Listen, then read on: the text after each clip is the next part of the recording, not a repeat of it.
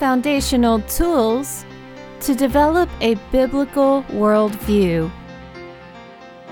Welcome to Mentoring Matters, a listener-supported program of SharonHearts.org. With the world's culture invading the church, it is vital that we establish some deeper roots in biblical truth in order to grow in grace and knowledge of our Lord Jesus Christ. So join us now as we let the Word of God give us foundational tools to develop and maintain a biblical worldview. Hi, this is Sharon Hoskins. And this is Janie Ratzlaff. You know, there used to be a time when we could insulate from the decay of this world.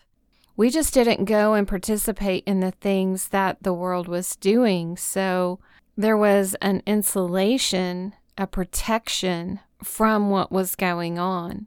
But now the moral decay has become so great that it is infiltrating every part of our lives. And so, Sharon, is there any foundation, or are we sinking in quicksand? Well, I think a lot of Christians are really sinking in quicksand because things are not just going the way we hoped that they would go. Or that we thought God promised Yes. they would go. Yes.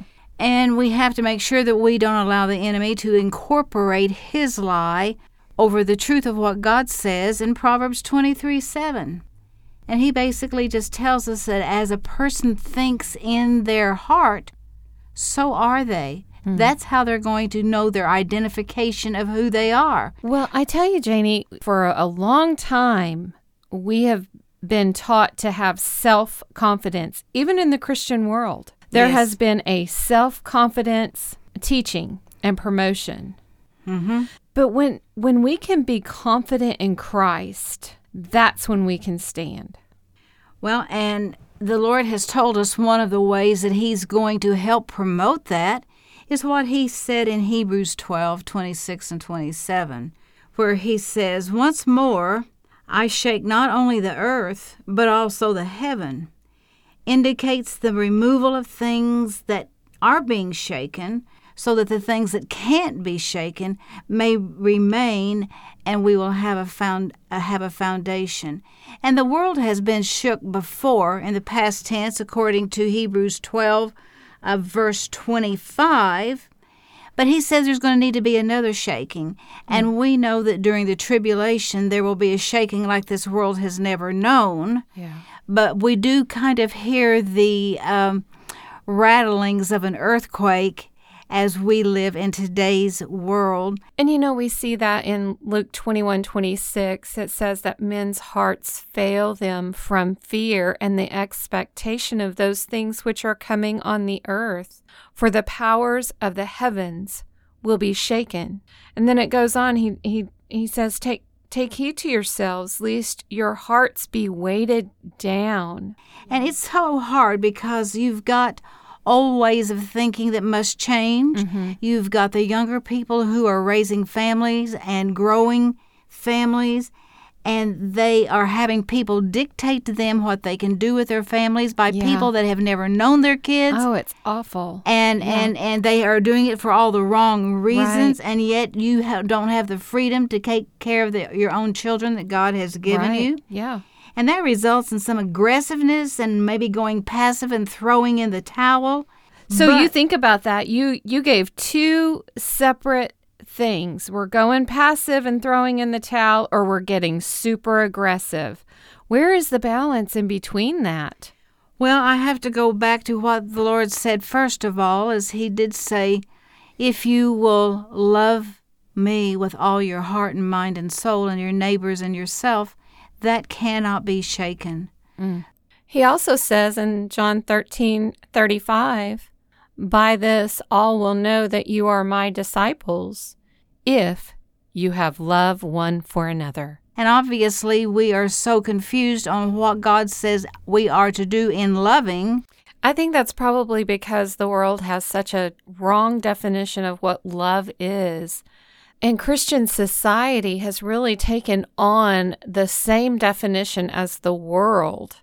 And so there doesn't seem to be a division between the world's thinking on love and the biblical scriptural definition of love. So we really don't know how to be God's children because we don't know the scriptures, right? You know, Sharon, what I find constantly in visiting with so many different people is a lot of people are really starting to turn to the scriptures because other philosophies and laws are not working. And that's not only in our town or our state, it's in our nation, it's in our world. Right. So I love what the Lord says. Look, you've got the birth pains of another great shaking. And so love will remain if we do what he says to make him as our priority. So that's where you can start to check your heart. And we need to recognize that when we have too much on our brains, that adds to confusion. And since we're living in a world now that information overload. Yes, and the information can't be trusted from 1 week or 1 month. I recently remember a lady who had influenced during the days of the earlier part of our COVID and how she was making up rules as she went. Oh, my. Out of her own mind. And now she has had guilt. So we're seeing that we have trusted authorities that cannot be trusted. But we're finding out that Jesus Christ cannot be shaken because he is all in all. The scriptures tell us that he formed the world. He created all things, and by him all things exist. So what I was hoping that we might do, Sharon, is just look at a couple of priorities that the scriptures tell us cannot be shaken. Oh, okay. And then we can build from that. So this will give us some ground to stand on when we feel that shaking coming on. That's right. That is right. So we won't be knocked down and twisted about. And the first thing that we have to accept by faith, because the scriptures have said that we must accept what we can't see, but what is still real by faith. And it's impossible to please God without your faith. So let's just start off with 2 Timothy 2:15 and 2 Timothy 3:16. Okay. Where it tells us that all scripture is given by inspiration of God and is profitable for doctrine, for reproof, for correction, for instruction in the right way of living. So basically, we know that we have to accept by faith the Word of God. Well, Hebrews 4:12 says, "For the Word of God is living and powerful and sharper than any two-edged sword, piercing even to the division of soul and spirit and of joints and marrow, and is a discerner of the thoughts and intents of the heart." Then the Lord makes it very clear that our spirit is top priority. A lot of times, because of all of the illnesses that we've experienced in the last few years, our body is the top priority. Yeah. And I'm empathetic with bodies that don't want to respond. But we have to recognize that the limitation of the body sometimes is to get our attention about our soul and spirit. Right. So we're body, soul, and spirit. Sharon, we are a 3-part being. Yeah. And the spirit must be what dominates, because it is our spirit communicating with the Holy Spirit, who is the Spirit of the living God, that we know we can stand on and listen to what he says. And in 1 Corinthians 6:17, it says, "He who is joined to the Lord is one spirit with him." And when we choose to go against his known will, that's going to hinder our communication with him. So it's very important that we protect our spirit, and we can do that by knowing the scriptures. So when our physical body becomes our top priority, and then we say, I can't hear God, or I feel so distant from God, so that could be some of why we're maybe feeling distant. If that's what somebody is saying today, then we need to do what? We need to be willing to worship, because that is how we get to know him. Okay. So basically, man was created for worship. Right worship is essential to the well-being and balance. And by the way, the wrong worship can cause serious spiritual, emotional, and physical harms in our behavior. So what do you mean by that? I mean that if we can worship God wrongly? Oh, absolutely. Okay. Absolutely. We can worship Him from our natural being. We can let music so influence our emotions that we are just swayed and almost gone into a trance just listening to the music. And by the way, the music can be very beautiful.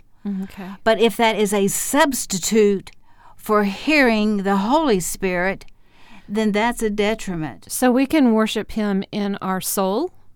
In our emotions? Yes. I'm not saying that that's the correct way of worship. Now let's... No, that's what I meant. So that's the wrong way, right? Yes. Because John 4:24 says, God is spirit, and those who worship Him must worship in spirit and truth. Now, if my spirit is hungry for a true relationship, Father God is going to see that that gets filled. Okay. But then He tells us we have to be responsible for how we allow the outside influences influence our soul, our mind, our will, our emotions, that we don't trip over in listening to a certain type of music that you know you're probably not going to find in heaven. Right. So that goes back to guarding our gates, our eye gates, our ear gates, immersing ourselves in the Scriptures, having faith in the Word of God, knowing its truth, giving more attention to the spiritual health and our walk with the Lord, so that when that shaking comes, that we can stand confident in Christ. And that's why mentoring matters. Mentoring Matters is a listener-supported discipleship program of Sharon Hart's ministry. Join a community seeking to grow in grace and knowledge of our Lord Jesus Christ, with resource materials available for the journey at sharonharts.org. That's SHARIN hearts.org.